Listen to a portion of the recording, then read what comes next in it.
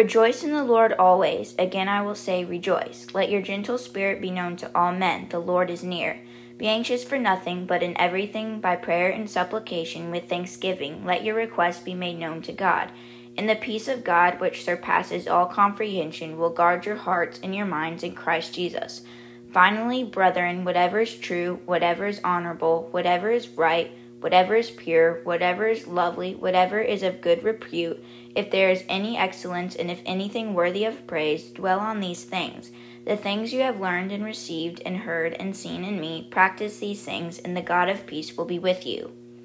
That was Philippians 4, verses 4 through 9. Paul, the author of this book, is telling us to stay rejoiceful even during trials and persecutions. We are to stay rejoiceful and positive. He tells us to stop worrying about things that we cannot control. God is greater than our problems. He'll make our worries dissipate when we take them up before Him. Paul also tells us to practice the things that we've learned. True things, honorable things, right things, pure things, lovely things, things of good repute, things that are worthy of praise, we are to dwell on these. This is an important thing to do if you are going to rejoice while you are suffering. Do you ever remember someone telling you to put on a coat while being outside because it was cold, and then you didn't, and you were either cold or you eventually went back inside to get a coat? Well, God kind of does this for us. He knows what we need, sometimes even before we know that we need it. Philippians 4 verse 19 says, My God shall supply all your need according to His riches in glory in Christ Jesus. God is all-powerful, all-loving, all-wise Heavenly Father. We need to trust the Lord to be the source of what we need. Paul experienced this firsthand. Philippians 4 verse 12 says, I know how to get along with humble means, and I also know how to live in prosperity. In any and every circumstance I have learned the secret of being filled and going hungry, both of having abundance and suffering need. Paul knew what it was like to be hungry and homeless, but he wasn't hopeless. I'm going to read 2 Corinthians 11:23 through 28.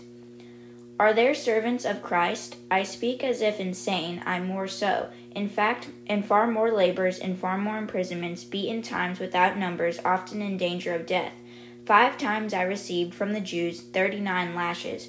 3 times I was beaten with rods. Once I was stoned. 3 times I was shipwrecked. A night and a day I have spent in the deep. I have been on frequent journeys in danger from rivers, dangers from robbers, dangers from my countrymen, dangers from the Gentiles, dangers in the city, dangers in the wilderness, dangers on the sea, dangers among false brethren. I have been in labor and hardship, through many sleepless nights, in hunger and thirst, often without food, in cold and exposure. Apart from such external things, there is the daily pressure of me of concern for all the churches. Also, here are verses 32 and 33. In Damascus, the ethnarch under Aretas the king was guarding the city of the Damascens in order to seize me, and I was let down in a basket through a window in the wall, and so escaped his hands. Paul endured all of this for the cause of Christ, yet he still preached the gospel until his last days.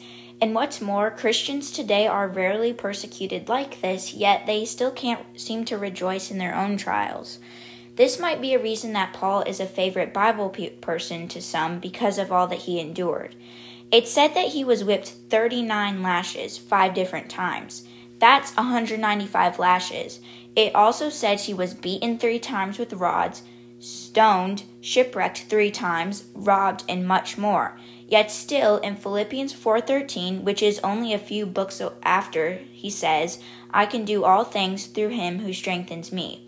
So, we may not be shipwrecked or stoned, but we're still called out to rejoice in the Lord.